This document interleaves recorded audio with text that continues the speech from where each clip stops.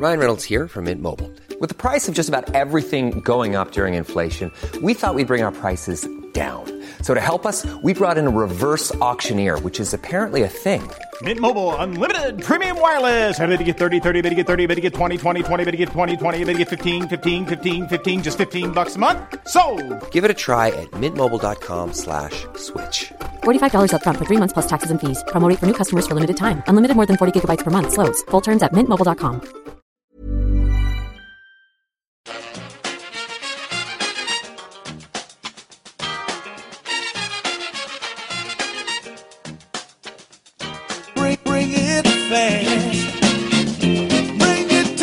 Hello and welcome back to the EPL Roundtable. I'm your host, Kevin DeVries, and as always, if you'd like to reach us at the podcast, you can do so by either tweeting us at EPL Roundtable or emailing us at eplroundtable@gmail.com.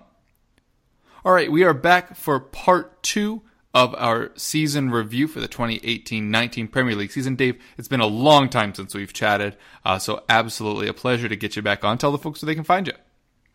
Anfield Index, AnfieldIndex.com, Anfield Index Pro.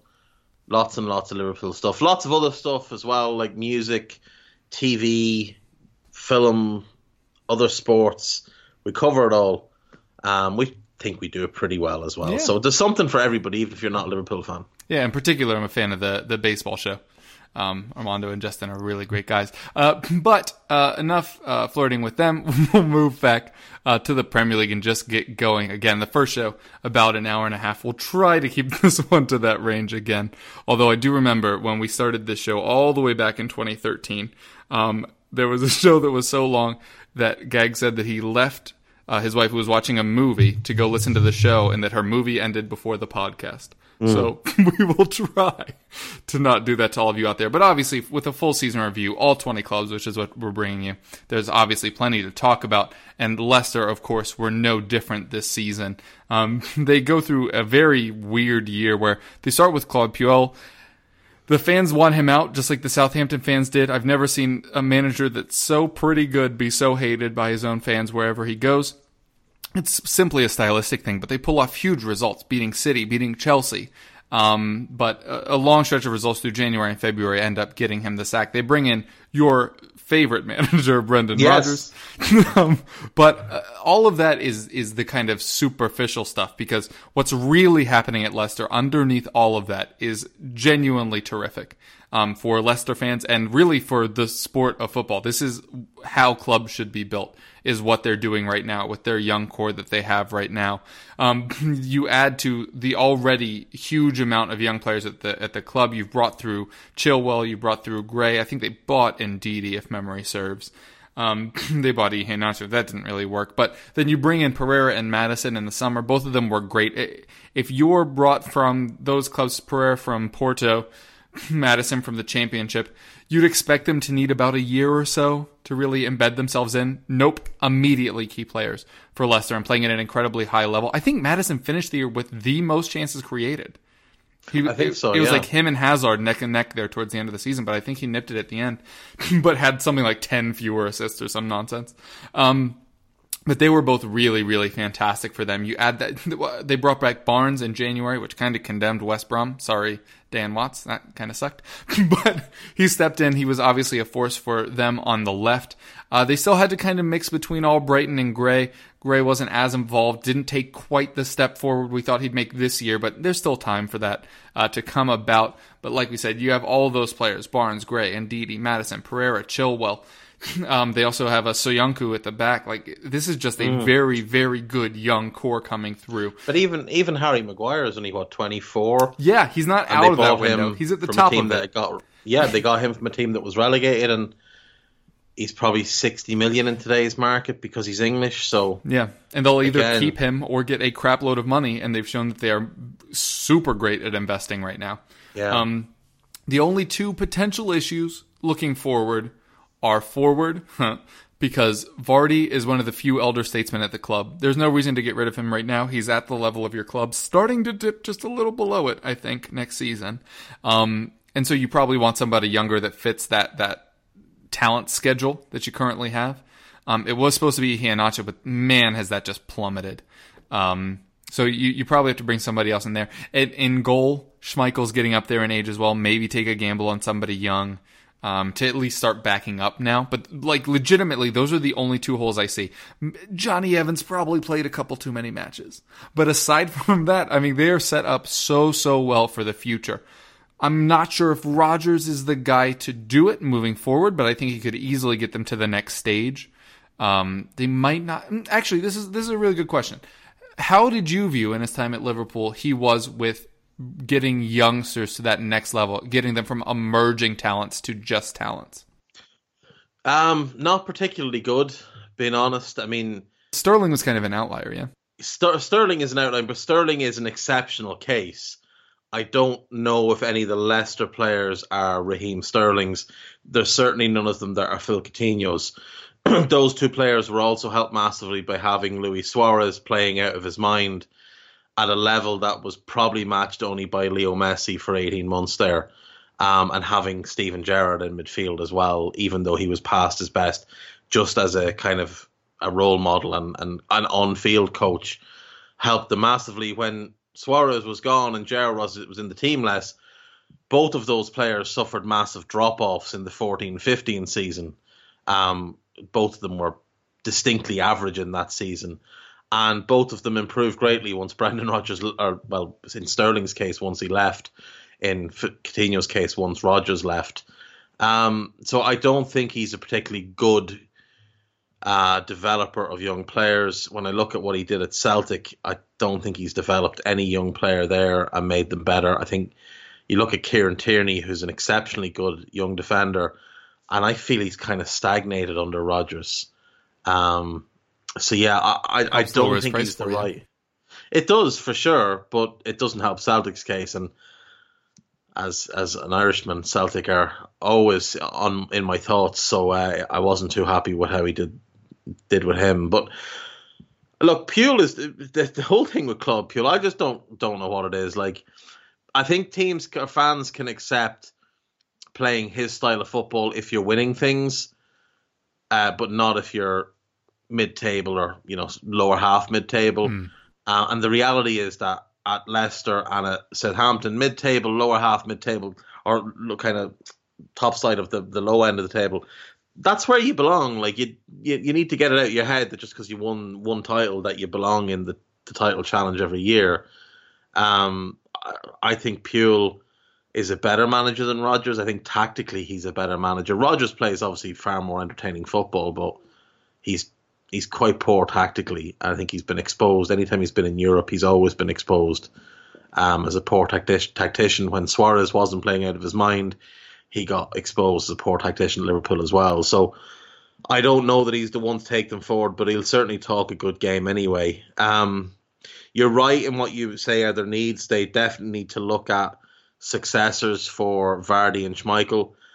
I think they also need to look for a right winger, because I think Gray is talented, but for now he's not at the level required to start on a regular basis. And Albrighton is like Vardy and like Schmeichel. He's past his best years, and I think it's time to look to bring someone else in that role. And the other thing I think they need is a partner for Wilfred Ndidi in the central midfield.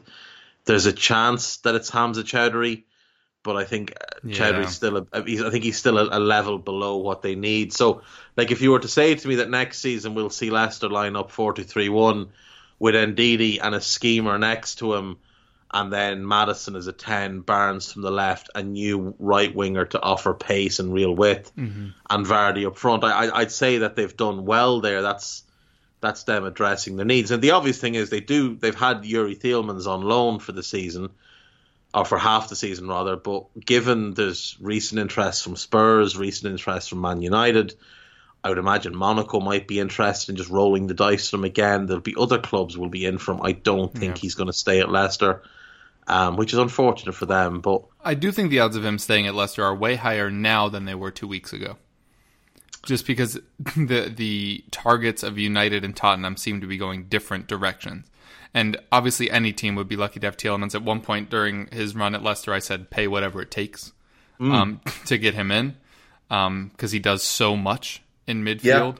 Yeah. But if we're talking about the possibility of getting Lo Celso and Ndombele. Like, that's just like Tielemans is fantastic, but he's not on their level. Right. Well, he could be. Chelsea, I think Tielemans long term, I think, will be the better player. But the Chelsea is more what you need. Yes. For United, I mean, there's talk that they're in for Bruno Fernandes. He's already turned them down. I don't think he's going to go there. They've no Champions League football to offer him. Why would he go there? I'm going to be honest with you. I genuinely think every single story about Bruno Fernandes right now is his agent. Yeah, it is. There's I don't only believe one club any that of I know of that's interested in him, and that's my club.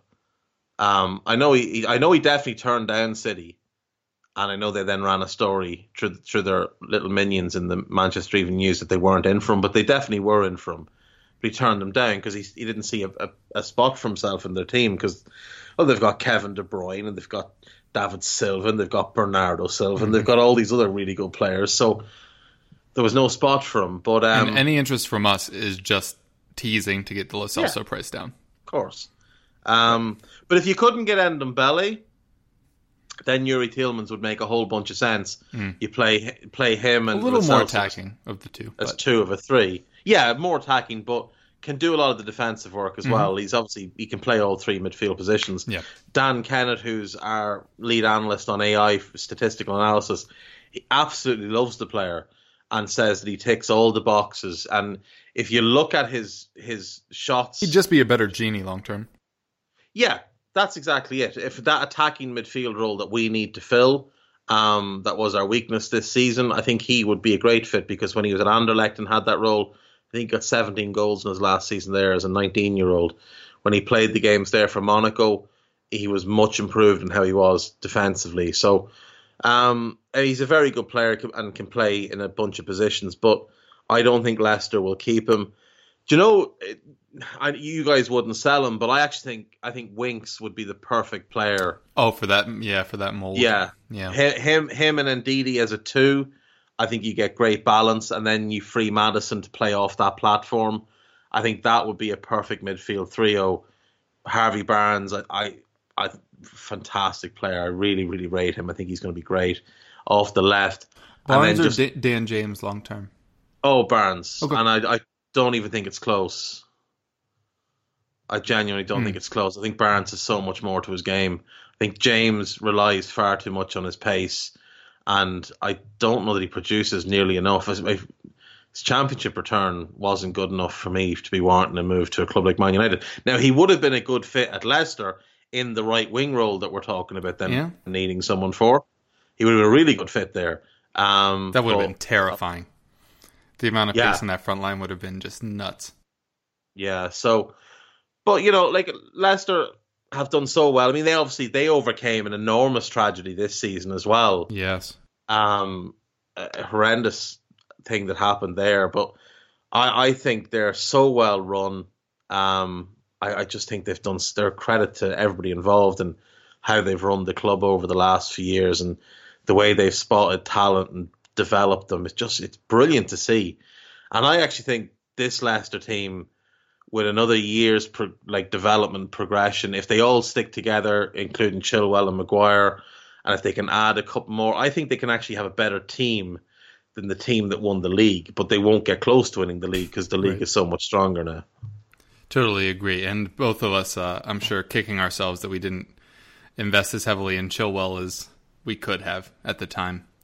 Because it would have solved both of our issues there, both for you with depth and probably would be starting for us. But enough talking about trying to poach Leicester players. They have a terrific young core there, and if they can keep it together, like you said, they'd be right there in that pack for probably getting one of those top 6 spots if Chelsea do indeed fall out. And I wouldn't say United look like they're set for a particularly great season either, but time will tell on that, and we'll talk about it in a little bit. But Dave, enough talking about clubs that aren't Liverpool, because now it's time to talk about Liverpool.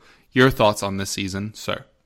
Well, it's very hard to give it anything other than an A+++++, because 97 points, I think only City in the last 2 years and maybe one Chelsea team have done that. So we're the only team to do it while staying within the rules of the game. City obviously have broken all the rules over the last 2, and they have. And there's no point in denying it or beating around it. They have. We'll get to it when we discuss them. I'm not taking the title away from them or saying they didn't deserve it, because they did.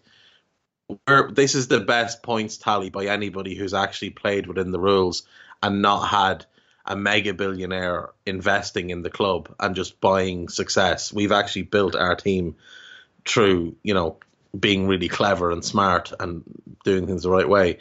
And look, we won the Champions League, so we won the biggest prize in football. And if you ask anybody who works for Manchester City, they would swap all 3 of their titles for our Champions League title. So, it's the most important and biggest trophy in the game, and we won it. And we can laud it over everybody. And you guys can laud getting to the final over everybody. The only club that can mock you is us. And we're not going to do that, because Spurs and Liverpool aren't really rivals. And it was you last year. Yeah, exactly. And like I said to you before we came on air, you said you don't think Spurs can get back to the final again.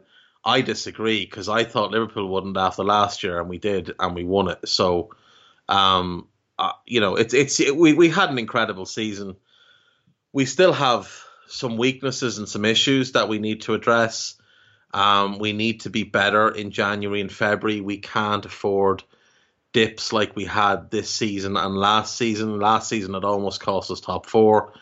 This season it did cost us the title. We should have won the title. We lost 1 game all year in the Premier League. We should have won the Premier League title, and we didn't. And that will never not be hard to take. But winning the Champions League does make up for it. So yeah, it's an incredible year for us. We have a number of more experienced players leaving the club this summer, and some big earners that need to leave the club this summer.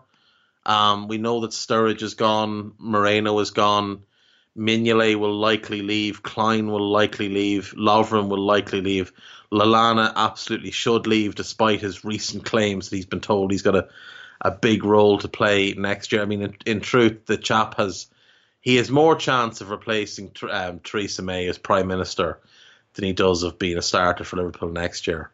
In terms of needs, we need a backup left back. We need a young kind of fourth choice centre back. We need a fourth attacker who can be maybe not on the level of our front 3, but a level above Origi and Shaqiri. But our biggest need is an attacking midfielder. We have in Fabinho, Naby Keita, and Gini Wijnaldum, we have 3 players who can play our 2 deeper roles really, really well. And Gini can play both of them.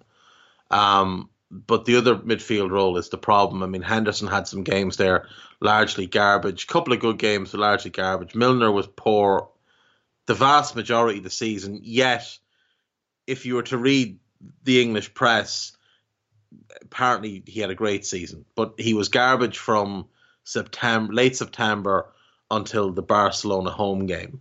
And then he was poor after that again. So I don't know where that came from. Oxlade-Chamberlain coming back will help, but we need to address that. We need a goal-scoring midfielder. Bruno Fernandes is the ideal fit for us.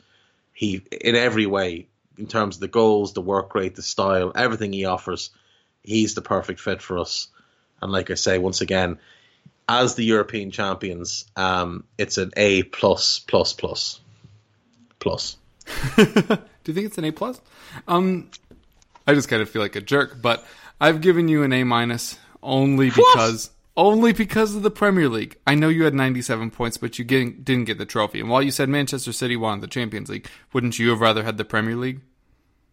Yeah, of course. But okay, well that's all it is. But the Champions League is harder to win and is more important than the Premier League. It's just that we haven't won the Premier League in like 30 years. Mm-hmm. But if we had won the Premier League 5 years ago, or 6, if we'd won it in 13-14 when we bottled it under Rodgers and he threw it away against Chelsea, then we wouldn't care. We'd just want the Champions League every year. Mm-hmm. But it's just because of our circumstances that we want the Premier League. But the European Cup is the one. It's also because of their circumstances that they want the whatever. It's because they're a small club who have no European pedigree. All right. I think I made my point through that disagreement. So I do feel kind of like a jerk, but it just ever so mildly an A- for me. And just the one thing I will say, and I will have so many people in my mentions for saying this. Yes, you only lost one match, but you dropped points a lot of other times. Like, I get it. I get that losing one match and not winning the title is frustrating, but you didn't lose one match and win 37. I just feel like that needs to be said because so many people hammered that home. And just as a person that works with statistics all the time, that is a very shaded argument. People make the argument that the reason we didn't win the league is because we lost to City at the Etihad. That's nonsense. Yep. We lost the league because we didn't beat United at Old Trafford, even though they're garbage. We didn't beat Everton at Goodison, even though they're garbage. We didn't beat Leicester at Anfield. We didn't beat West Ham in West Ham. Like, we dropped points against teams that we should have absolutely annihilated. And that's why we didn't win the league. It's not just the Manchester City game. Because believe me, if it was, I would already have hunted down and killed Dejan Lovren for the mistakes he made that cost us to win that day.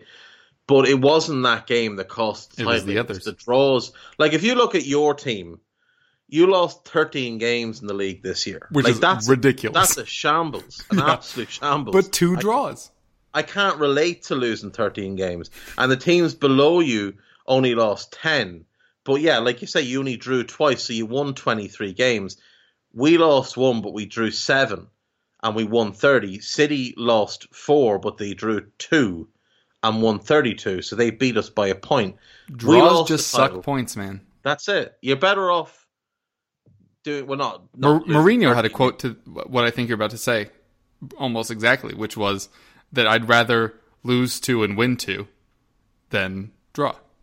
Yeah, than draw obviously. 4, of course, absolutely. But it's the same. Like if Liverpool play 2 games and win 1 and lose 1, and Spurs play 2 games and draw them both, we still have more points than you, even though you're unbeaten. So yeah, that's why like Arsenal's 22 unbeaten run this year was like okay. Yeah. You know, because there was like 15 draws or whatever it was in it, like, and nobody was all that impressed. But yeah, I mean, I think an A- is a bit of a dick move now. I will say. I mean, you could say an A. Well, I gave City an A, and they won a treble. City've got to be an A plus, though. Okay, all right. Well, hey, you know what? You know what? I'm glad that we established that then, because that's why I did that. The reason I gave Liverpool an A- is because I gave City an A, and I based it on that. But I could just be too negative. We had a better season than them, though. Like, let's take out the domestic cups, because no one cares about that. You had a more surprising season. No, we had a better season. They got 98 points and got knocked out in the quarterfinals of the Champions League by you. We got 97 points and won the Champions League, beating you in the final. We definitely had a better season. They also won 2 other trophies, man. No, they're Mickey Mouse Cups, and look who they beat. In the Emmerdale Cup. If you had their season and City had won the Champions League, you would definitely be saying the same thing right now. No, because I don't want those domestic cups. We have loads of them. We don't need them anymore. They're for like Arsenal to win. You know, they're below us. A couple of years ago, I would have taken them, but not now. Fair enough. Jurgen has no time for days out at Wembley. Well, fortunately, this whole debate dovetails excellently into the fact that alphabetically, City are right after Liverpool. Yeah. I gave them an A. To Dave's point, I should have just given them an A+ so that I could have given Liverpool an A. For City, I wanted to actually give them the A- because of the Champions League exit that you're mentioning. But how do you give an A- to a team that wins a treble? Like, I know that apparently you massively disrespect the FA Cup and the League Cup, much like Pochettino. But it's still something that hasn't happened in a long time. They maintained the Premier League title, something that no one's done in the last decade. And they did it with far worse circumstances than last year. I am so much more impressed by what they did this year than last year. Not touching on any of the ownership stuff, because of the De Bruyne injury. I mean, they went out and bought Bernardo Silva last year, and everyone was like, why? And this year was why. If they had anyone go down in the attacking group, Bernardo Silva could step in and be a legitimate player of the year candidate for me. Yeah, sensational. Like Richard, who comes on as our City guest, literally picked Bernardo Silva as the City Player of the Year, despite it being Sterling that was touted for both. And some of that, to be fair, was how he handled a lot of negative media, which he did brilliantly, and I don't want to take that away from him. And his on-pitch performance was incredible. Like I cannot stress how much I am not trying to demean Sterling by saying this. But if Sterling had gotten hurt and Sane had played all those matches, they would have been similarly good. Yeah. If De Bruyne got hurt and they didn't have Bernardo Silva, they would have finished third. Yeah. You know what I mean? Look, let's address the point you just made. Raheem Sterling 100% won his award because of the media stuff, because he wasn't City's best player. No. And despite the best season, but he was so good still. But his numbers are worse than Mo Salah's, who apparently had a down year. So, you know, we'll have that. Virgil van Dijk, by far and away, by a country mile, the footballer of the year, the best player in England this season. Not even close. There's nobody on his level. But the second best player in the league this season, without question for me, is Bernardo Silva. What a wonderful, wonderful footballer.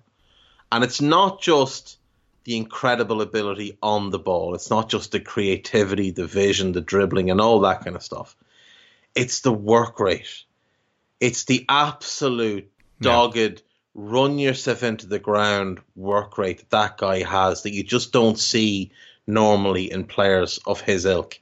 And if I could seeing have it one after player, he got paid, which is an undermentioned thing, because a lot of players put in that effort at a low level, they get a big contract and they relax. He is still chasing it like he's playing for his meal. Yeah, well, that's because he wants to move to a big club next. You know, Bernardo Silva to Liverpool. You heard it here first. No, he wants to go to Barca or he wants to go to Real, but he wants to move to a big club. No, I'm joking. It's fantastic to see, but he's not the only one. We've seen it there. David Silva on crazy money, earning it every week. Sergio Aguero the same.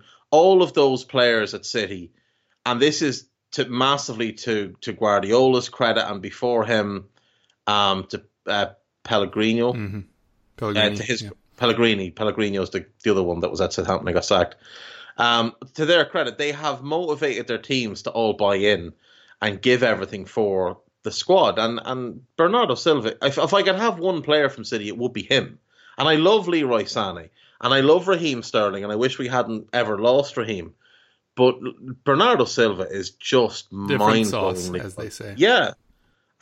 He's phenomenal. And yeah, the domestic treble is amazing. No one's ever done it before. But the Emmerdale Cup, as Mark Ulbridge calls it, is not really worth considering. Look, and let's look at who they beat in their runs to the final. Not a single top four. We had much harder runs in literally every competition. Yeah, like they're even the Champions League run until they played. You were the first decent team they played, and they were happy that we were the ones they drew. Yeah, they didn't want us. They definitely didn't want us. No. But yeah, they had easy runs. It was very reminiscent of the Ferguson years when they would get the easy draw all the time. But you can't, I'm not taking the league away from them. Despite all the cheating and stuff, that doesn't affect what actually happens on the pitch. And those players went out week after week after week and won football matches. And for the last, 14 games in a row they won, or 15 games to close the title out. It was incredible. Yeah, and they literally had to win every one of those. Yeah, because we were winning and winning and winning. Mm-hmm. I think they thought we'd fall away and we didn't. And credit to them. They were both, to be fair. Yeah, they were magnificent and they deserved their title. And 98 points is a great achievement. And it'll be interesting to see if they can do it again next year. My guess is no. My guess is no as well. And I also think we will see them focus more on the Champions League. I think that is where their focus will go, because I would guess next year is probably Guardiola's last year at City. I don't see, because that next year's the last year of his contract, and I don't see him staying beyond his contract because he's never done that. Do you think he goes to Italy to complete the big four? Or do you think he goes back to Barca? I think he goes to Italy to complete the four, and then he goes back to Barca because he's still a young man. He's in his mid-40s, so he's plenty of time, and go back and basically just become Cruyff and just be omnipotent at Barca and just run everything and do it all and change, set the next generation 50 years of Barca up, because that's I think that's what his ultimate purpose in the game is to basically set Barcelona up for the next 20, 30, 40 years. And he's a managerial, he is a genius. And there's people out there that say he's a checkbook manager and all this nonsense, all garbage. He's the best manager in the world. He just is. He's phenomenal.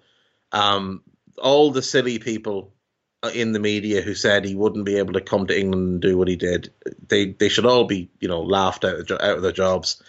I think he's overspent on fullbacks. I will say that. And we'll have to again to lead into my next point.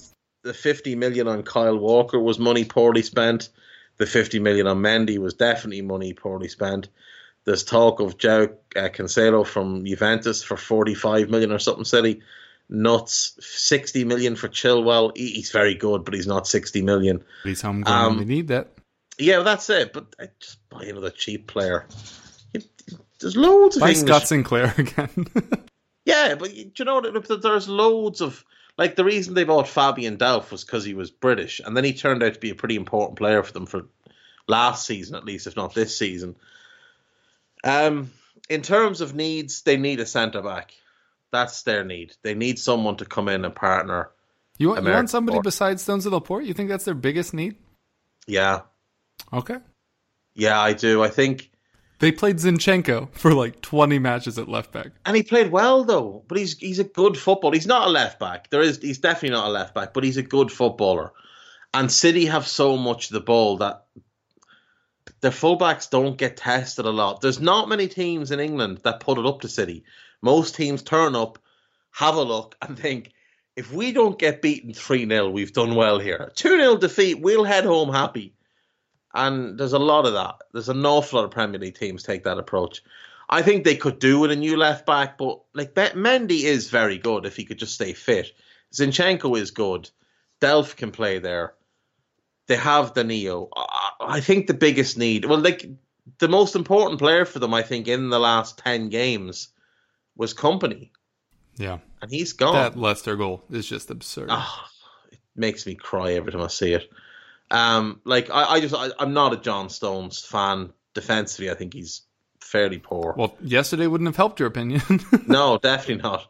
And Otamendi is just one of those who can look brilliant for about Otamendi has games. to play 30 matches to be good, if that makes Yeah. sense. Like, you can't chop and change him because he's such a confidence player. He plays his way into form. That's it. He plays his way into form, and it takes him a long time to get there. And once he gets there, he's really good. Yeah. But it takes him a long time to get there. If I was them, I would be spending all my money on Matthias de Ligt, but I don't think they'll get him. But I do think a centre-back is a big need for them. Yeah, de Ligt is far more interested in, and this is literally not meant to offend, history and project. And that is not really what's on offer at City at the moment. This is a thing that I always think people forget about Ajax players, and I think it's why so many of them have ended up at Tottenham. Ajax players don't leave Ajax trying to win trophies. They've done it for however long they've been at Ajax. They look to places where they can continue to develop and continue to be key players. And I think that's one of the reasons why de Ligt is bulking on Barcelona. Because if Umtiti can get his legs right, there's not a starting spot there. But anyway, I digress. Manchester City, obviously a fantastic season, winning the treble. I don't think they win the title next year. I'm loath to say it'll be Liverpool with Dave on, just because of how excited he'd get and we wouldn't finish this show. I will also say that Tottenham will be way closer to the top two next season. I agree with that. We had a horrible year, and we will get to that in a bit. But speaking of, I don't know if horrible is the right word, but I'm sure you certainly enjoyed it. You already got to do Everton. You get to do United again. Yeah, I expect a similarly kind gift come December. What did you make of Manchester United season? This has worked out very, very well for me. I got Everton, I got Liverpool, and now I get United. Hey, I'm Ryan Reynolds. Recently, I asked Mint Mobile's legal team if big wireless companies are allowed to raise prices due to inflation. They said yes. And then when I asked if raising prices technically violates those onerous 2-year contracts, they said, "What the f*** are you talking about, you insane Hollywood ass?" So to recap, we're cutting the price of Mint Unlimited from $30 a month to just $15 a month. Give it a try at mintmobile.com/switch. $45 up front for 3 months plus taxes and fees. Promo rate for new customers for limited time. Unlimited more than 40 gigabytes per month. Slows full terms at mintmobile.com. Hiring for your small business? If you're not looking for professionals on LinkedIn, you're looking in the wrong place. That's like looking for your car keys in a fish tank. LinkedIn helps you hire professionals you can't find anywhere else, even those who aren't actively searching for a new job but might be open to the perfect role. In a given month, over 70% of LinkedIn users don't even visit other leading job sites. So start looking in the right place. With LinkedIn, you can hire professionals like a professional. Post your free job on linkedin.com/people today. I don't know, Kev. I think the players bailed on Mourinho and bought in on Ole temporarily, and then gave up on Ole after United had agreed to pay Molde $7 million for him and sign him to a big contract, which is most likely guaranteed because that's what United do. So they're stuck with him now, and I think if they could have a do-over, they'd absolutely want to go back and do it over because Max Allegri's on the market now, and I think United would very happily take him. There's major issues at United, and they've been there for a while. And people laughed at Mourinho when he said finishing second at United was one of his biggest achievements. Yeah, he may not have been telling lies. It may well have been, because when you look at the squad, there's talent there for sure, but the goalkeeper was world class for a number of years and was the only thing that stopped them being a mid-table team. And when he can no longer perform at a superhuman level, they've fallen back to being a mid-table team. They have a very talented young right back in Dalot who cannot get in the team because for some reason Antonio Valencia. Well, Antonio Valencia, the Valencia star, who's never been a right back in his life, just played there and ran aimlessly in straight lines. And Ashley Young, who I just don't understand how this man is A, at Manchester United to begin with, and B, the captain of Manchester United. These are things I can't comprehend, but it reminds me of a number of years watching Liverpool, where mediocrity was kind of ingrained in the squad and people thought they were important players. And there's a couple of them still at the club that people think are important, but for United, it's everywhere. Like Luke Shaw at Southampton looked like he was going to be England's best left back for a decade, maybe longer. If you were to ask anybody, would they rather have Luke Shaw or Ben Chilwell now, I don't think a single person would take Luke Shaw. He might be more talented, but Chilwell is a sure thing, and Shaw hasn't progressed at all since going to United. Lindelof has regressed, though he had a decent season, and I think next to the right partner could be very good for them.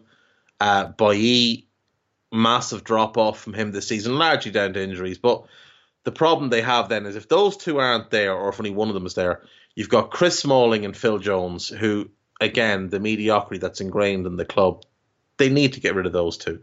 They've given them both new contracts, and they're a massive money. They're there forever.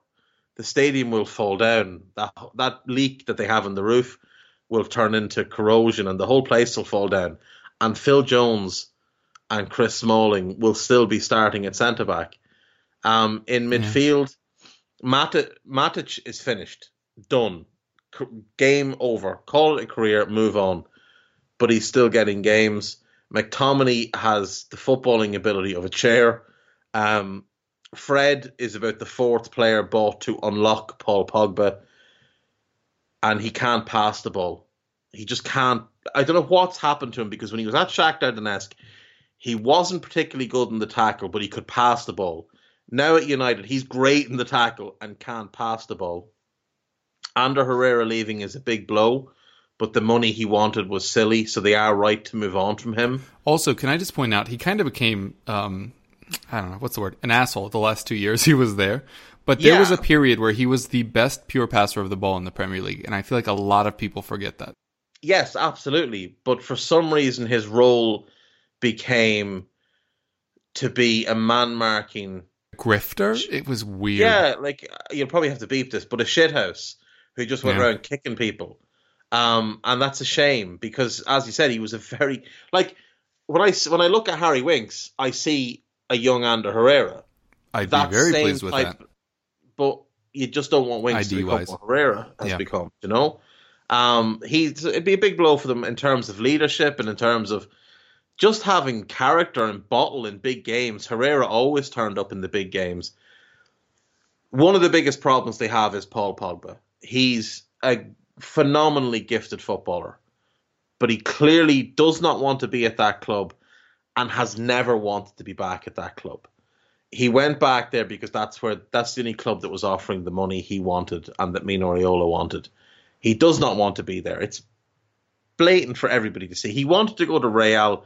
He spoke openly about wanting to go to Real, and Real didn't have the money to buy him that summer. So he ends up at United, and he's clearly not happy.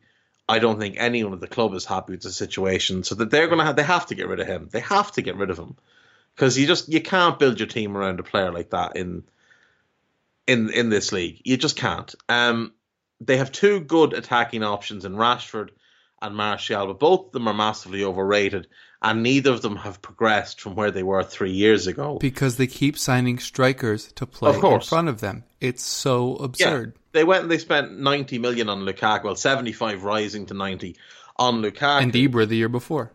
Yeah, do you know? And what's the point? Like, what is the point? You paid 50 million or whatever for Martial and decided to try and make him into a left winger. At the cost of ruining Memphis Depay's Manchester United career. You have Marcus Rashford, who there's a lot of talent there. Kev, when you're a kid and you sing and you can't sing at all and it sounds like somebody strangling cats, but like an old aunt or granny tells you, oh, you have a lovely singing voice. That's what's happened with Marcus Rashford and shooting from distance, especially from free kicks. He scored one once years ago and has been allowed to leather the ball into the stand for about 3 years now without anybody telling him, you cannot shoot. Stop doing that. And that destroyed the Manchester United career of Henrik Mkhitaryan because he got forced out to the right and blocked Mkhitaryan's route into the team. They could have had Mkhitaryan on one side, Memphis on the other, and Rashford and Martial through the middle, which would have worked really well. Instead, they brought in Ibra, they brought in Lukaku, that Di forced Maria. Two strikers wide, Di Maria, and of course, let's not forget, sitting on the bench on 400 grand a week, Alexis Sanchez. So United's problem is that they need to start shipping out all these overpriced, overpaid prima donnas who do not want to be there, and they need to rebuild. The other problem is they don't have Champions League football, and they have a manager that players don't really want to play for. Like, if you're Kalidou Koulibaly and you're at Napoli and you decide, do you know what, I've done what I can do here, I'm going to leave. And Real Madrid come in for you, and Manchester United come in for you, and Bayern Munich come in for you. Well, Bayern are going to win the league. So that's that boxed off. Champions League every season without fail, and you're probably winning the league at least 4 times out of 5. United, no Champions League, no signs of them getting anywhere close to the Premier League title in the next 5 years.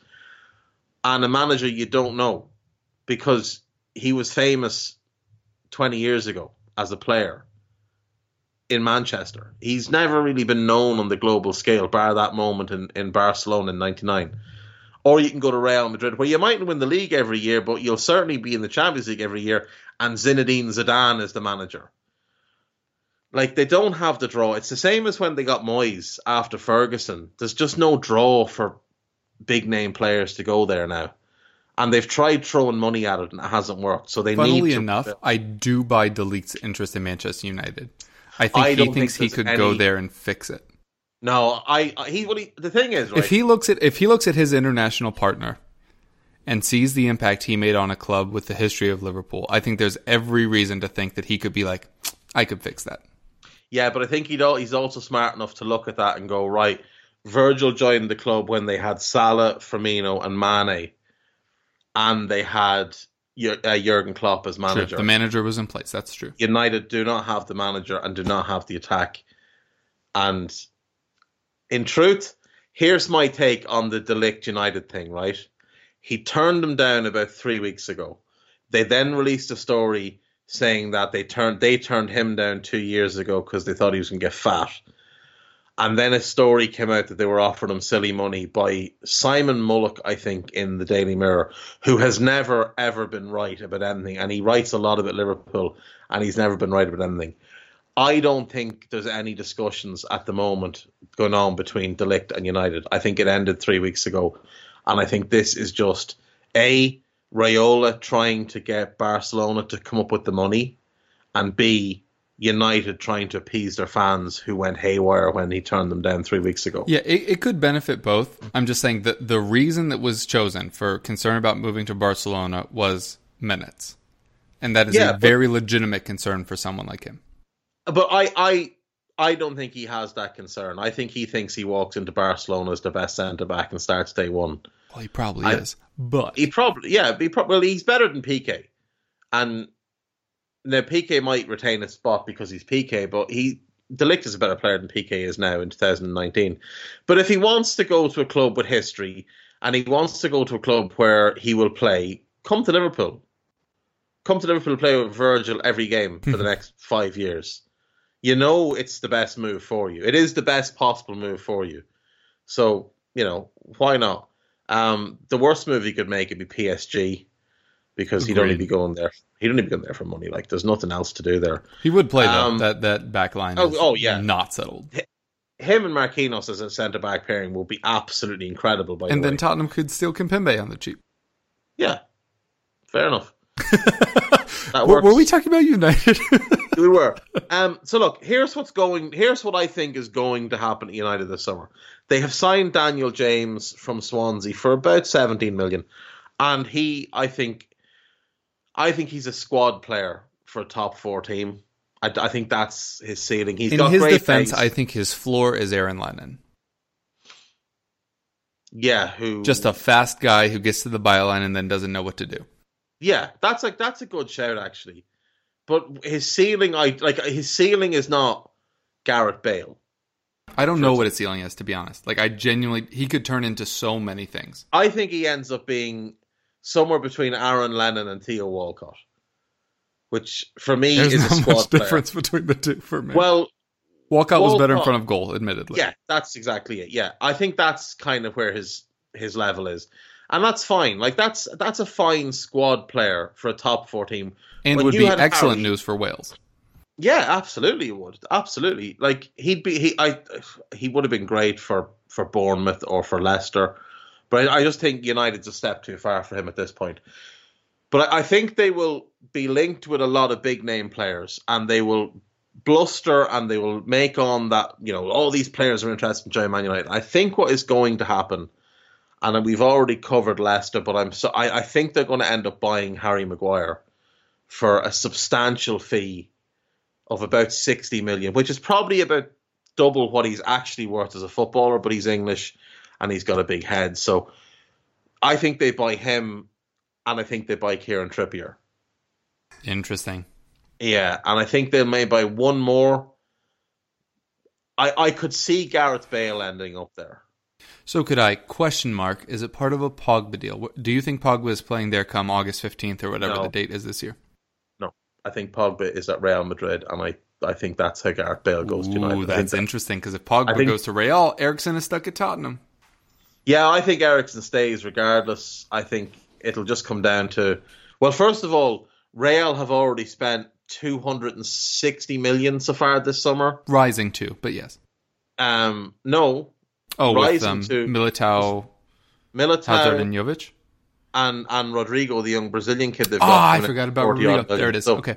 So that it's 250 rising to about 300 with the Hazard deal. So I don't think they have the cash to buy Eriksen. I think the only risk you guys have on Eriksen is if Bayern can't get Leroy Sané or Pepe or Kai Havertz. I think they may look at bringing in Eriksen to play the number 10 role. But I do think Eriksen will stay, and I don't think he's the type that will try and force the move. I think if there's not the interest there, I think he'll just sign a new deal and stay. Agreed. As long as you stay competitive. Yeah. Like, this is the thing. We'll get to Spurs. We'll get to Spurs. I think United. This is the second time we've gotten sidetracked on United. Yes. But you think Pogba leaves is the United part. I think Pogba leaves. I think Bale ends up at United. And I think they end up 5th next year. Yeah, because like we're saying, Chelsea kind of drop out of that group. But that means you do think they finish above that Everton, Leicester, Wolves class? No. No. I think United finish 5th. I think Arsenal finish 6th. Ooh. And I think Wolves potentially jump the queue. But I don't think it's a permanent thing. I think it's a one season in and out type job. But I could see someone either Wolves or Leicester. I don't think Leicester have the manager to do it, but I think one of them will jump the queue for 1 year. Well, not to publicize this too much, but one of the ideas for preseason content was we were going to get everybody's season predictions and put them up. Yours would be very interesting. if that's what you're going with. Would generate lots of discussion. Although, to be fair, you have great opinions, so they usually do.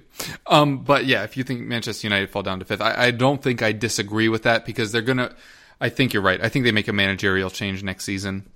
But for this year, I've given them an F. They missed all their targets. I mean, it shouldn't be like that in football, but for a club their size, that's what it is. Both them and Arsenal have now missed enough Champions Leagues where they are they've started the downward slope. Yeah. That doesn't mean they can't reverse it, but I don't think either of them did this season, which is why I've given them both. And the thing is, as well, by the time they finally realize that Ole needs to go, it'll be like Jose this year. It's too late. That's it. There may not be a manager out there. Like Allegri, I think, will be off the market by then. And I think Ole may end up staying most, if not all, of next season, purely because they just can't find anyone that they want to bring in. Are they still paying Moyes and Van Gaal? Yes, and Mourinho. Next year, Manchester United will pay 4 managers. Will pay 4 managers. Moyes might come off the books literally this year, like this season. What year did he take over? I'm not sure, but it's close. Oh, no, it's next season, because 13, 14, 14, 15, 15, 16, 13, 14, 14, 15, 15, 16, 16, 17. Oh, no, you're right. This is the last year of his contract. So David Moyes... Congratulations. You have paid a manager for 6 years that you had employed for 7 months. Well, also, not to pat myself on the back, but when that hire was made, I came on this show, the first year of the show, it should be pointed out, and said that I thought he was a stopgap hire. You bring in Moyes to be the fall guy. It's just because I like boxing. You bring him in, be the fall guy, and then whoever comes in next, you're like, oh, wow, what a great guy. And everybody was like, they couldn't make that choice with the money they're investing. I was like, okay. And then, the thing is, like, there was all this talk of, he had such and such a clause in his contract, and he didn't, because if people go back to when he was signed, Ferguson got him a guaranteed contract, so he was guaranteed his money for all 6 years. So when he left, because they fired him, he just took the money. They just he was like, well, keep paying me, grand, I'll go do other things. Yep. And you keep paying me. And he's since been to Real Sociedad and failed, Sunderland and failed, West Ham and failed, and now sits at home scratching himself and has been getting paid a substantial amount of money all this time. Well done, United. And not the way Chelsea do it, where as soon as you take a job, you stop getting Chelsea checks. They've been doing it the whole time. Except if you are Andre Villas-Boas. And this is why I love Villas-Boas. Because Chelsea obviously bought him from Porto 15 million, if memory serves. 15 million or something. And he knew going in. So he had a phone call with a certain other Portuguese former manager of Chelsea who said he was the translator for. Yeah, and Mourinho told him, make sure you look after yourself. So when he went in, he got himself a guaranteed contract. And his contract stated that they didn't pay him for the duration. They paid him the full lump when he left.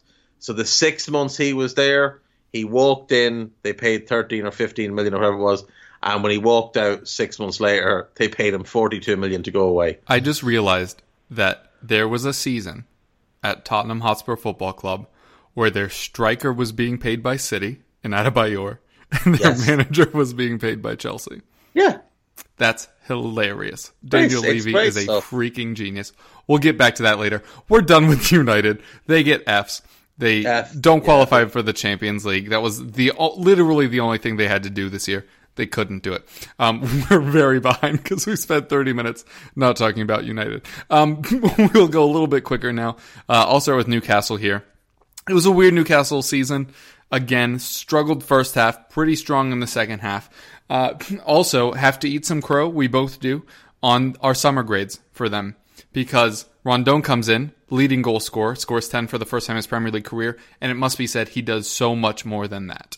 Dubravka comes in on a permanent, obviously it was on loan last year, helps them finish 7th in goals and clean sheets, as did Schär, who came in, played over 2,000 minutes, helped with all those defensive stats, scored some ridiculous goals, and showed why he was such a talent back at Basel, why everybody wanted a piece of him back in the day. It took Ayoze Perez a while to get going, but then he finally did. I think he's stuck there. Everybody at Newcastle and elsewhere thinks that somebody's going to come in with a big bid for Perez, but kind of like we were talking about Crystal Palace, I think that's how good he is. He comes and he goes in terms of form, and so on average, I think he's at Newcastle's level. Matt Ritchie was fascinating. Newcastle, who struggled creatively, took their best creator and moved him to left back, where he still led them in chances created. It is one of the most bizarre tactical things I've ever seen, and it worked. I mean, you could say that it happened at City, but very different cases, and Zinchenko didn't lead the club in chances created. It was a ridiculous fill, and I'm not even sure if they should buy a left back now. Like, that's how good he was in that role, because they're three, if Lejeune ever gets healthy, of Lascelles, Lejeune, and Schär is a really good back three, and their season turned around the second that they realized, oh snap, 3 of our 5 best players are center backs. What do we do? But obviously Rafa Benitez sorted that out, got them playing really well. The addition of Almiron in January was perfect. He never got up to speed and then got hurt, which was unfortunate. But he should be excellent for them going forward, offering them that creative presence in the actual attack and not at left back. Kennedy was atrocious. That lone back was awful. He did really well for them last year, terrible this year. So that really bit them. But all those signings, we gave that a C+, and it was so much more than that. We did give them an A for Almiron, to be fair, in the winter. But Rondon, Dubravka, and Schär were massive for Newcastle this year. 13th place finish, not the best, but that's still with all the Ashley versus Rafa drama. There might be a buyout, there might not. There's so much swirling at the club right now, but they finished 13th in a drama-filled year. Didn't really look like going down at any stage, especially not in the second half. I've given them a B- because I think the squad is in a good place, and if they get investment and start throwing in money into this squad, they could really start building themselves back up into being a name in England. They could for sure, and I agree with your rating for them and your assessment of the team. My worry is that Ashley will spend the summer trying to sell and not do it again, and not buy any players, and that will be probably the end of Benitez there. And he is the best thing about that club right now. They have definite needs in a couple of attacking spots for sure, but I like what he's done with no money. I really do. I think he's put in place a strong bed for them to build on. The kind of the odd thing during the season was Shelvey, who was very, very unfortunate not to make the England squad for the World Cup, and then couldn't really get his game at Newcastle last year. And it wasn't that anyone in midfield was particularly outstanding. So I'd be interested to see if he can kick back on next year, because he was a big player for them last year. But certainly I think Toon have more to be excited about than nervous about. Yeah, totally agree. And for Jake, I just hope it comes off. I just hope they sell, that they actually do it this time for his emotions and sanity's sake. In terms of needs, they need a right back. The alternating back and forth between Manquillo and Yedlin clearly hasn't worked. And left back, I don't know. Just keep Rondon is really the main thing. Yeah. Keep Rondon, keep Perez in form, and I think one more attacking wide player and a couple of full-backs, and they'll be all right. Yeah. Did you give him a grade? Yeah, B-, same as you. Yeah, cool. Fair enough. Now we'll move on to Southampton. We talked about it in the summer. We talked about it in the winter. Two not very good windows from them, but they did something that Huddersfield failed to do, which is they got the right manager in. They were already a little bit more talented, but Hasenhüttl was the real deal. They got that sorted. You can build everything from there. Aside from that one super right decision, wasn't thrilled with a lot of their player personnel choices. But what did you make of their season on the whole? Yeah, disappointing until Hasenhüttl took over. They looked at near certainty to go down, but I mean, anytime you employ Mark Hughes, that's the risk you run. There's a lot of talent in the squad, and they have no business being in the bottom 5 of the league. They're, on talent alone, their top half team. But they've had a lot of poor decisions in the market, not just in terms of buying, but in terms of selling or not selling. Like when they held on to Van Dijk, I think they thought they were doing the right thing, but it's basically what started this little spiral for them, because it ruined their summer transfer plans. They didn't go and get the players they needed. Obviously, they've made some good changes, like the young players they brought in, like Bednarak has finally kind of made a place his own, and he looks a real player. They need to sort out the right back position next year because obviously Cedric fell out with Hasenhüttl and he went on loan. They'll need to buy a right back. Bertrand, I assume, will stay at left back. They need to sort the left side centre back role, and I think that's their biggest need for next year. Is that because Vestergaard I don't rate, and obviously Wesley Hoyt got loaned out. They've got a decent goalkeeper there now as well, and there's talent in midfield. Or Gunn? In Gunn, actually Gunn and McCarthy, but Gunn will be, I would assume, first choice moving forward. Romeo and Højbjerg, I like both of them in midfield, and there's some talented attackers on the books. And Lamina could come back. He kind of fell out of the picture this year, but he was really good last season. Definitely, and I think he's the type of player that will suit Big Ralph's style of play. I'd like to see them give Boufal one more chance because I think he's a very talented attacking player. Obviously, they've got Danny Ings secured for next year. I think they need a real goal scorer, though, because Gabbiadini didn't work for them. Alston can't stay fit. Shane Long's never been a real goal scorer. If they could get a real... Carrillo also came in and it did not. Yeah, just one of those strange buys where it seemed like they thought that buying from the fringes of a better club would work regardless of who that player was, and he's just not very good. So they kept buying strikers that don't score goals. It was the weirdest thing. Gabbiadini had never scored more than 10 in a season, so then you move on to Carrillo, who had never scored more than 10 in the season, and then Danny Ings, whose Premier League strike rate's not particularly brilliant. I do think he scored 11 that first year with Burnley. Yeah, but I think wasn't like 4 or 5 of them were penalties as far as I can remember. So you're not getting a lot of open play goals. But he's a solid player. It's just a matter of keeping him fit. Do you want to go big little? Do you want them to bring in kind of a bigger striker? Maybe them in Southampton. I would go for someone. I'd go for someone with more pace and movement. Okay. Because I think that type of player would mesh well with Ings. I'll be interested. Here's a question. You mentioned Ademola Lookman earlier. Was he there when Hasenhüttl was? At Leipzig? Yeah. Yes. Interesting. Yeah, he could be a target for them for sure. It's going to be interesting to see what they do in the market. They need a right back, a left side centre back, and they need either a goal scoring wide player or someone through the middle. And I think they'll be good next year. I think they'll crack the top 10 next year. Ooh, interesting. Just like we did with the top 4, who do you think that means drops out of it? Watford.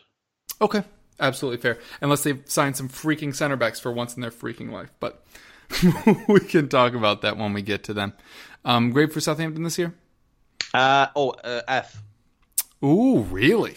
Yeah, I think a team with that much talent to spend most of the season in the relegation zone and then the rest of it fighting against relegation, I think that's a massive failure from the top down. I've given them a D. I think Ward-Prowse finally took a step forward. Redmond finally scored goals. Like and landing on one of Gunnar McCarthy is far better than what they had before. So, in Fraser Forster, who just tanked. Remember when it was supposed to be Fraser Forster or Jack Butland or for England, and then Jordan Pickford jumped both of them?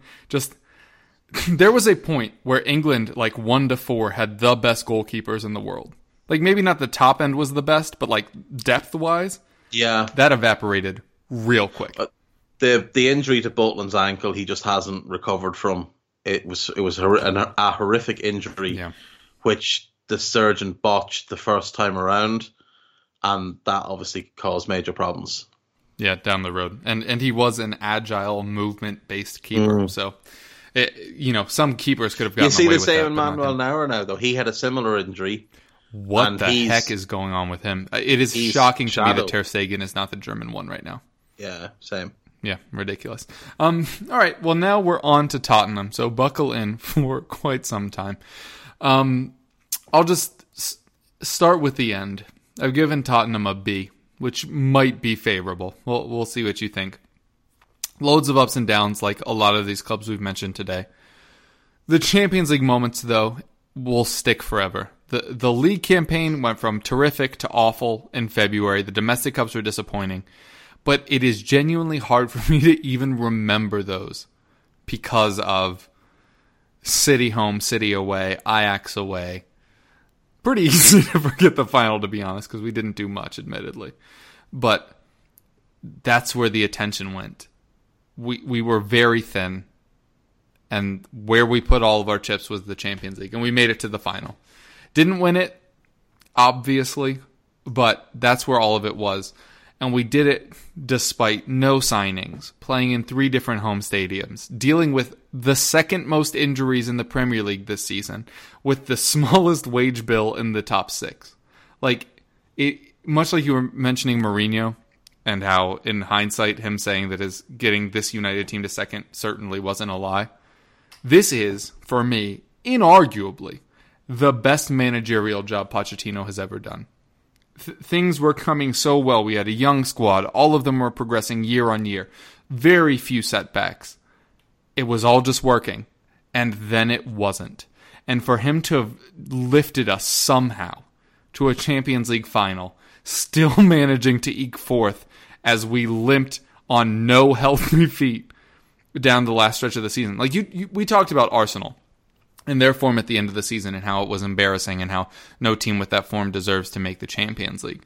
Tottenham were in the same form. We had just built the lead early enough to sustain it. But it cannot be stated how much Tottenham were just emergency rooming it down the stretch. I mean, the only player that had been able to be relied on all season, health-wise, was Son, who left for a month in the middle of it, hadn't had a month off of football in 2 years, and then got suspended for the last 3 matches because of a stupid red card versus Watford. Even he was gone down the stretch, which is why we drew Everton, which, if Arsenal had beaten Brighton, would have condemned us to the Europa League. But Pochettino somehow just rubbed the magic lamp too much. And in hindsight, of course we didn't have any luck left by the time we reached the Champions League final. We had used it against City and against Ajax and to manage a win against Brighton and to manage that final draw against Everton. We had to expend every ounce of luck and skill out of the available players to get where we were. We sold Dembele, who was literally our best central midfielder because he didn't want to play in England anymore because of his body. Legitimate concern, but he mentioned it in the summer, so why did we make him stay in the first place? With him leaving, we needed Harry Winks to step up and be the player he's supposed to be right now, and we needed Moussa Sissoko, who has spent the last 2 years as the most embarrassing purchase in the club's history, to turn into legitimately our best central midfielder, and they both did it. I feel like it is very undercommented on how thin the margin was between us finishing top 4 and being in a Champions League final and us finishing 7th. Harry Kane misses 3 months, had never missed more than a month of a season before. Those ankles don't look great right now, to be honest. Fortunately, it sounds like he is still going to get the surgery that he was supposed to get in freaking March or April when that City match was. I guess it was the first week of April. Now that England got their early exit from the Nations League. He's hurt. Dele regresses. Eriksen regresses because, and I feel like a lot of people forget to mention this, Eriksen is always awful when his future's at stake. In his contract year, when he was arguing whether or not he should have a contract with Tottenham, he was awful the first half of the season, signed it, and literally scored or assisted in the next 5 matches after he signed it. It impacts him so much. And this whole year, he's been playing for a move, and he didn't play well enough to deserve it. He might leave, he might not. But the point remains, literally, Son, Sissoko, and Lucas are the only players at Tottenham that improved this year. That's it. Winks stayed at the same level, maybe improved. Toby recovered what was his previous level, and literally everyone else was worse. I would argue that Danny Rose was better than he was than last year. Fair. Davis was better than Rose last year. But do you see my point? It is absurd. It is absurd that Tottenham were able to reach their objectives, which inarguably coming into the year was top 4 in a deep cup run. We did both of those. We actually did a deep cup run in 2 competitions. I know you don't count domestic trophies, but we made it to a semifinal and went out on penalties to Chelsea for the League Cup. Like, it is absurd to me how well Tottenham matched their objectives considering. And it was a frustrating season. I'm not going to sit here and pretend that it was fun to watch. The last 3 months of the season, I dreaded the weekends because we might have fun midweek, beating Dortmund and City and Ajax, but the weekends were always awful because we had to rotate. We had to make sure that the fit players were fit enough for the Champions League, and if the fit players were playing in the weekend as well, they either weren't trying or had nothing left. And so that's why, for me, this is a B, because Pochettino pulled out some ridiculous magic to get this squad to its objectives, despite many failings by the ownership, by the transfer committee, by the squad themselves, by the individual players. There was one man that stood above it all and just managed to miraculously pull something out of very little, and it was Pochettino. I mentioned in our Tottenham review, my happiest moment and my second happiest moment of the season. My happiest moment of the season was when Brighton drew with Arsenal. This is domestic, mind. When Brighton drew with Arsenal, which basically meant if we didn't concede 4+ goals against Everton, we'd be in the Champions League. And when United offered a permanent contract to Solskjaer. Yeah. Because if they hadn't, all this magic I'm talking about is gone in the summer. Yeah, I mean, I think anytime you get top 4 and get to a Champions League final, it does have to be a B. Obviously, you played, 4 home games all season? Domestically. At your actual stadium domestically, which is incredible that you managed to get top 4 again while playing almost every game away. It's amazing to me that your home opener at the new stadium was meant to be against Liverpool in September, and you didn't get into your stadium in, when did you get in? Late March? Yeah, and it was supposed to be Liverpool again, by the way. So yeah, I mean, I think in a vacuum, a B is fair. On the flip side of that, you lost as many games in the league as the 3 teams above you. You lost 13 games in the league, which is fairly shambolic for a top 4 team. We definitely saw regressions. I thought Lloris regressed. I thought Vertonghen regressed. I thought Trippier fell off a cliff. Eric Dyer regressed massively. Wanyama, I think, is finished at the highest level. I felt even when Kane was playing, he wasn't at the same level he was last year or the year before that. He needs multiple breaks. Yeah. So, I mean, all in all, a very weird season for Spurs. Pretty clear what your need is this summer. It's in the midfield area. 2 times. A whole new one. You're probably going to need a new centre-back as well. If Toby goes, you'd imagine Davinson replaces him as the starter, and you'll need to buy a third centre-back. Sounds like Joachim Andersen at the moment, but apparently they're asking ridiculous money. Yeah, I mean, I wouldn't pay big money for him, but... We've offered 25, they're asking 40, which... That's crazy. Is a lot, yeah. It's crazy. But he's a very good centre-back, so... Yeah, I mean, you've got work to do this summer for sure. I hope the owners will back Pochettino because I think this is their last chance. If they don't, I think he might just walk and wait for the next job to open up because, there's only so many years he can spend. There's about 4 clubs that he couldn't call and take charge of. Yeah. Liverpool, City, Atletico Madrid, and probably Real with Zidane back there. Yeah, and that's the reason why probably it's it. not Barca is because he said he'd never manage them, not because they wouldn't have him. But I mean, if he became available tomorrow, Bayern would drop everything to get him. For sure. Juventus probably would as well. So he will have options. He's a phenomenal manager. He really is. I just think if you can sort that midfield. Now, look, if Eriksen goes, it obviously changes things as well. Not too much. I'm going to be honest with you. It's like Liverpool with Coutinho. And I'm not sure I could have had that opinion before you did it, to be fair. Like, I don't want to make it sound like I've revolutionized the idea or anything like that. But he was pretty poor this year. And his set pieces have gotten worse every year he's been at the club, which is a concerning trend because the same thing happened to Van der Vaart. But we could replace a lot of what he does. What is difficult to do... you could replace almost everything he does if you just went and bought James Maddison, who's true. the closest thing to him. The work rate's a little bit lessened. That's the understated part of Eriksen's game, is like you were mentioning with Bernardo Silva. A creator should not work that hard, but he still does. But I think Poch would get the buy-in from Maddison. And I think Maddison playing with Ali for club and country could lead to very good chemistry. Yeah.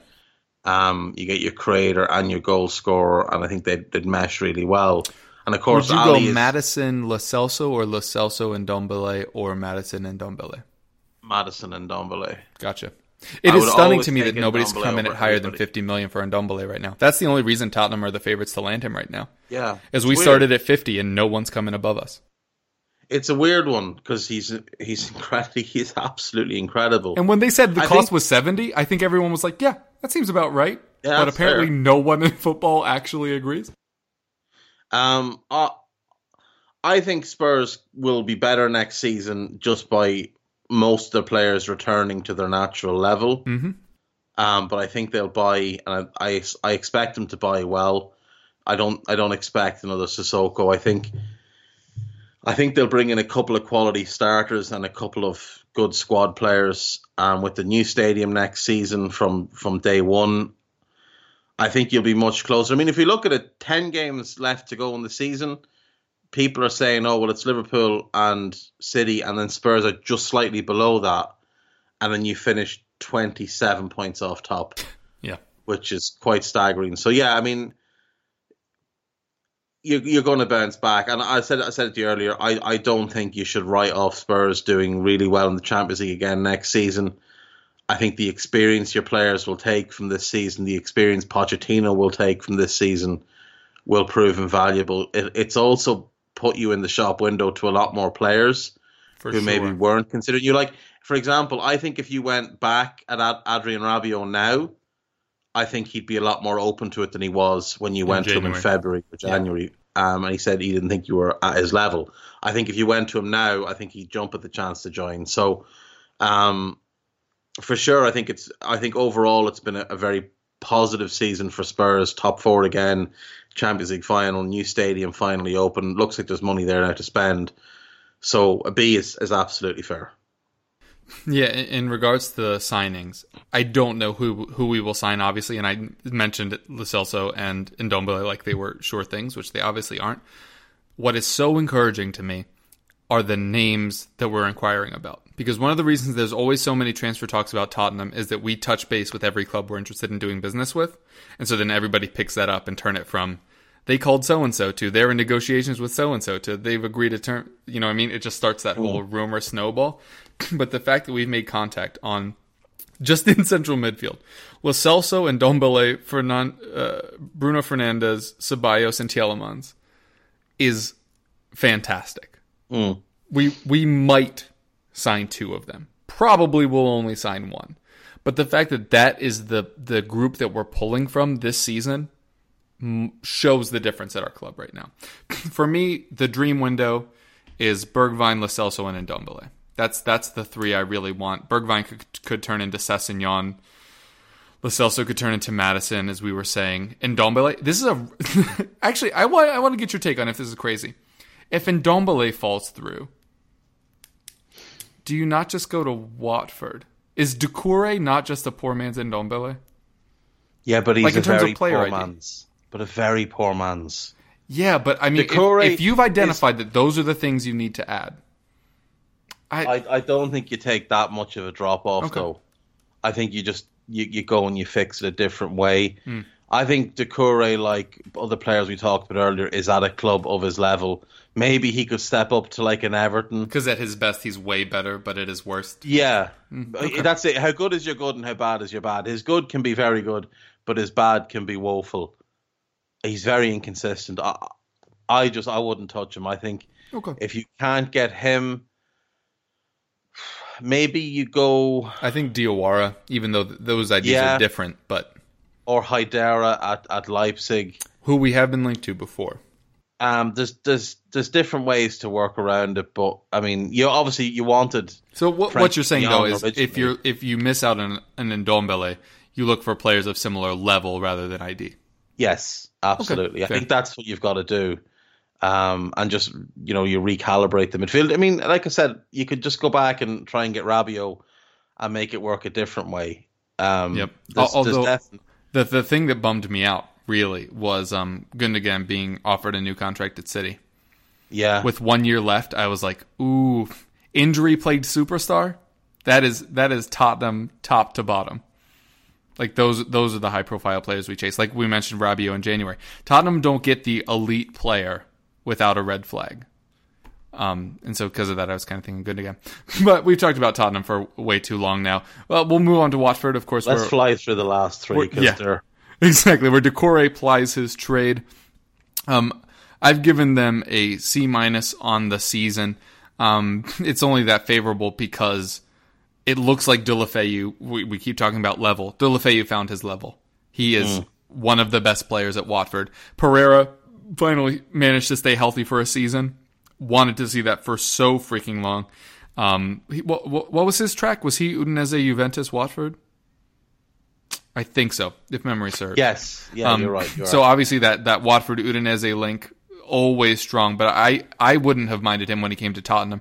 He's another one of those players. The injuries have just kind of hampered him career wise. Doucouré Capoue seems a more than adequate midfield with Will Hughes kind of interchanging here and there.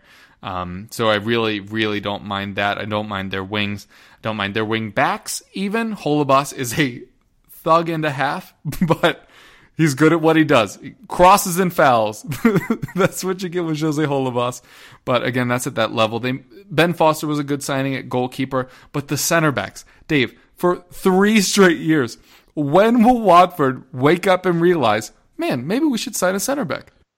When Udinese have a centre back that's worth a decent bit of money and they need some money, I think then, until then, they're just going to roll out the same guys. It's their biggest need. It's been their biggest need for quite a while.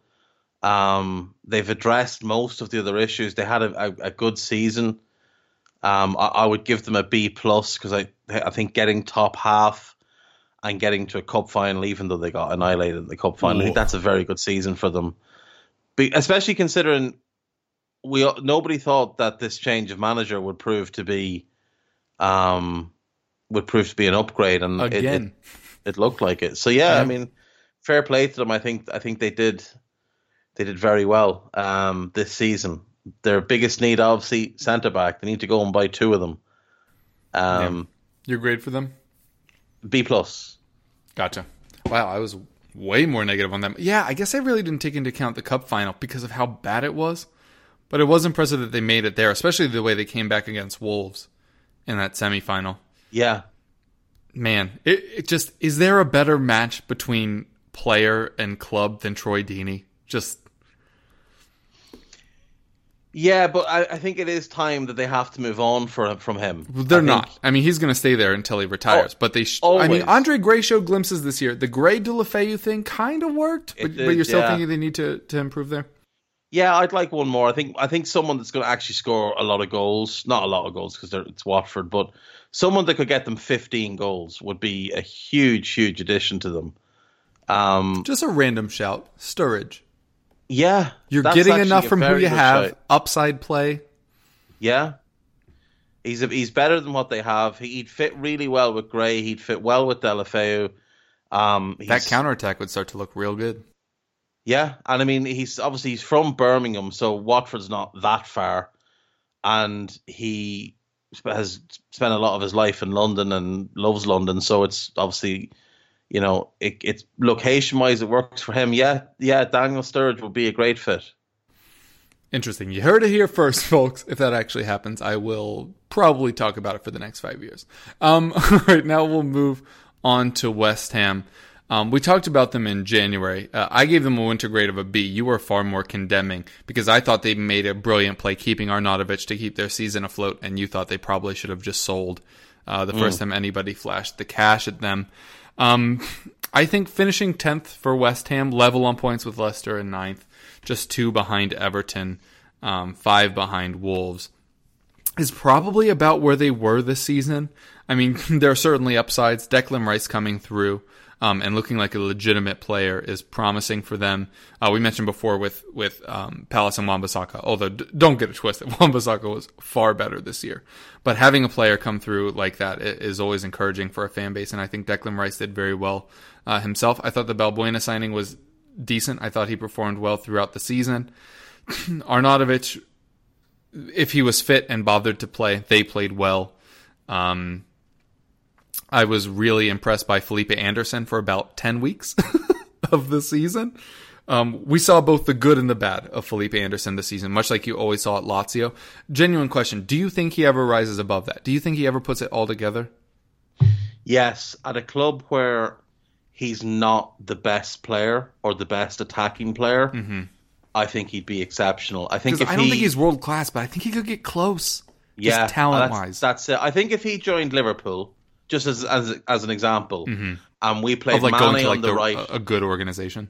Yeah, if we played Mane on the right, him on the left, Salah and Firmino through the middle, and Fabinho and Naby Keita at in centre midfield, I think he would absolutely excel with that many players better than him in the team. I think it would drive him to reach their level. The same if he went to Spurs. I think if you had him on the left, Lucas Moura on the right, it would be a very, very Lucas-y signing. Yeah, exactly. And you look at how driven Lucas is and the spells of really good form he's had. And he's one of those Brazilian players who didn't quite reach the level he was expected to reach, but he's still an exceptionally gifted player. I think if he went to Spurs or Liverpool or even United, if they could get Martial and Rashford working as a pair, or if they could trick him to play on the right. Yeah, that's exactly it. And put him on the right of a front three or whatever way they work it. I do. I think he can. I think there's more to come from him, but I don't think he can be the best player in the team. I think he has to be a supporting player, and then you'll get lots out of him. But inconsistency is the problem when he's the man in the team. West Ham had a meh kind of West Ham season. 10th is about fair. There's good players, there's bad players. Issa Diop I really like. It's good to see Declan Rice come through and be developed properly, given the mess they made of developing Reece Oxford, who's probably more talented.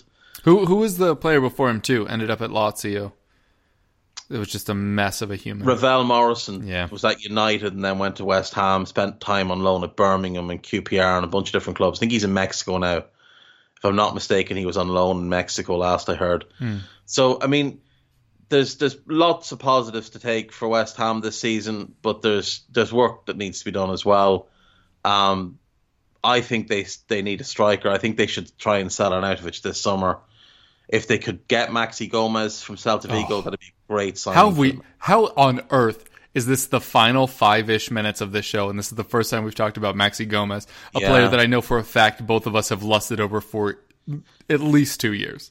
That's the thing. He's better than most Premier League strikers. It's just that he's not different. The clubs we've listed as needing strikers, they have someone who profiles similar enough to him physically. Yeah. And the club, we're talking with them getting someone who's a bit smaller, a bit more mobile. Because a lot of the teams that need them are kind of pacier, counter-attacking teams. Exactly.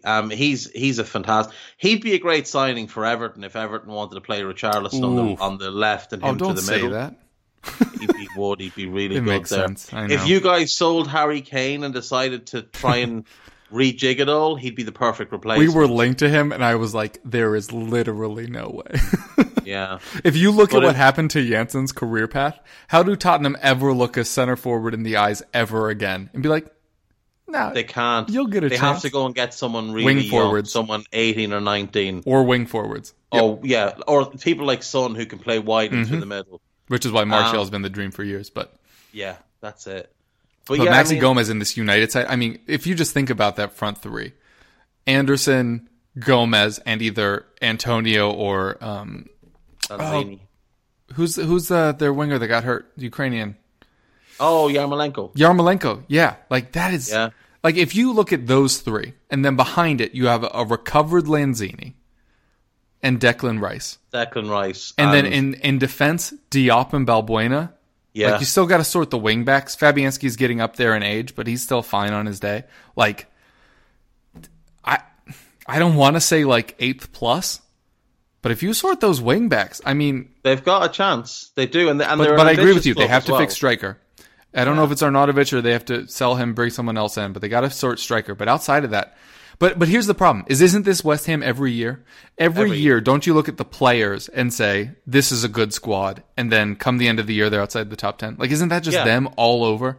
And then they sell one of their good players and buy another Andy Carroll. And that's what happens to them.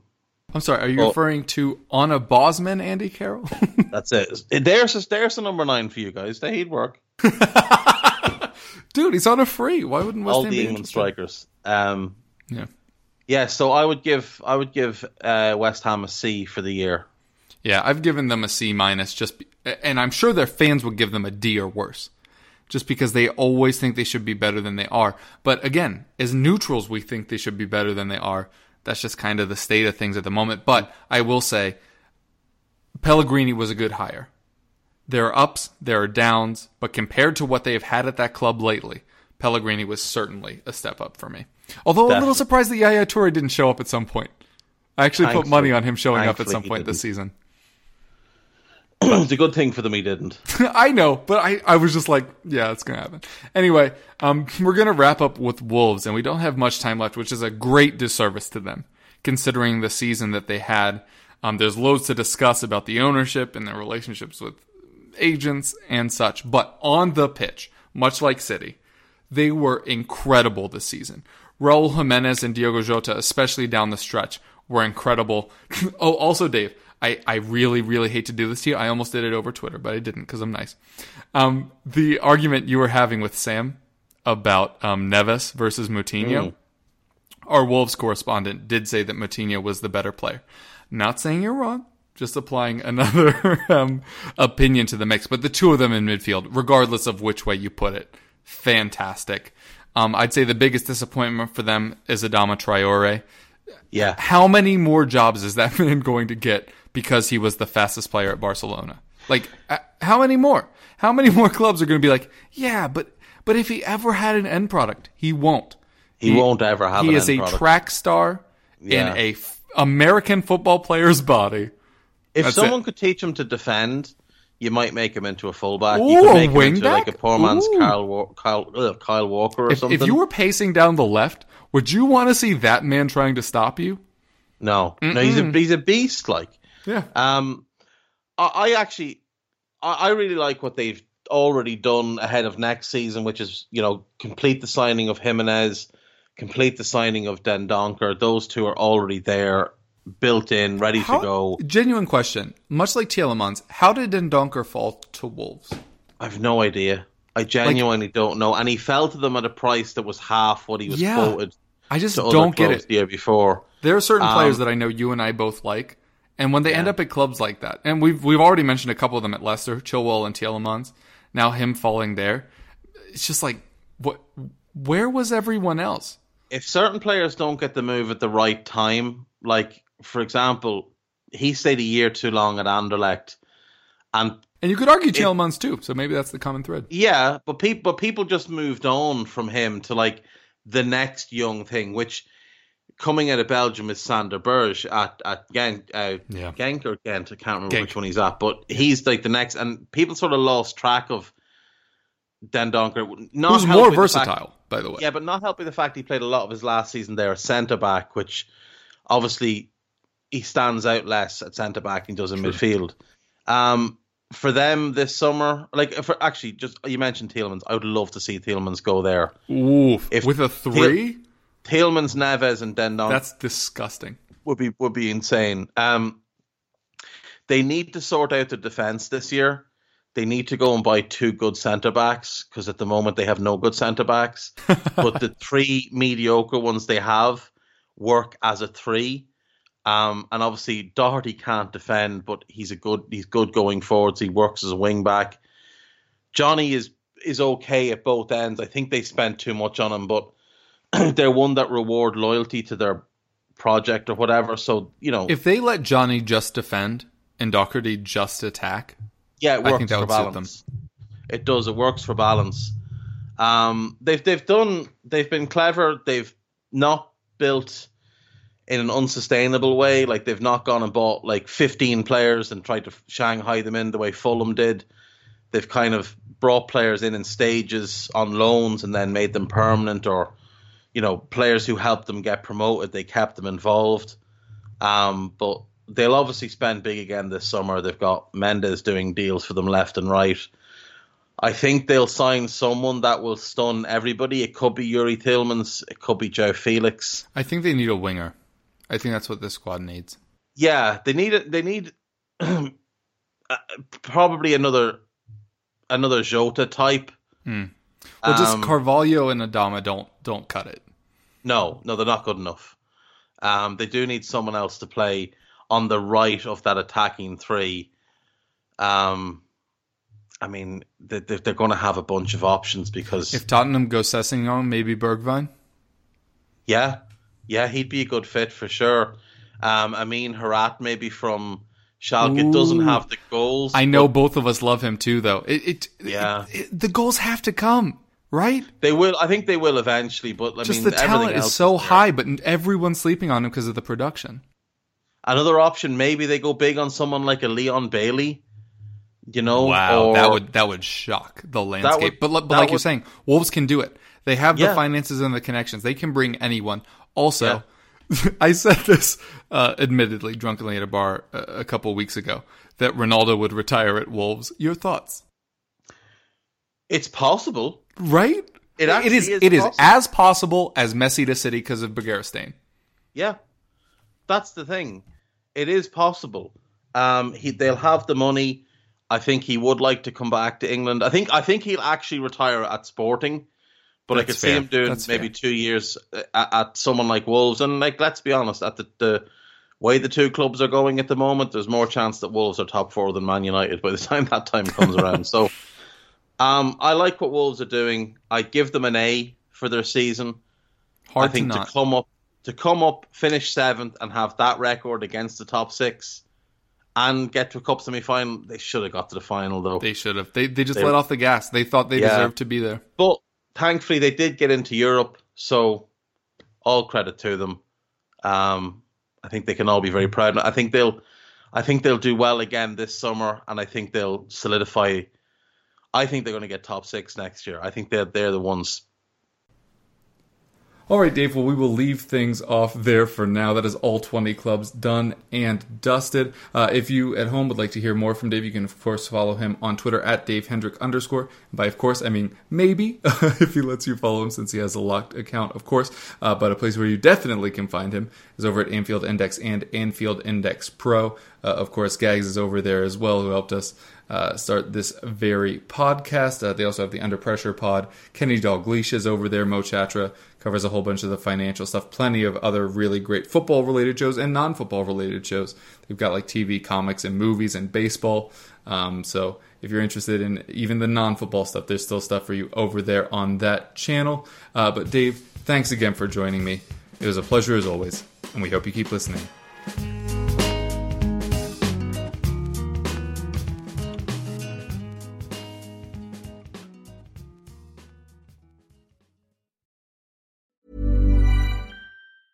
Mom deserves the best, and there's no better place to shop for Mother's Day than Whole Foods Market. They're your destination for unbeatable savings, from premium gifts to show-stopping flowers and irresistible desserts. Start by saving 33% with Prime on all body care and candles. Then get a 15-stem bunch of tulips for just $9.99 each with Prime. Round out Mom's menu with festive rosé, irresistible berry chantilly cake, and more special treats. Come celebrate Mother's Day at Whole Foods Market.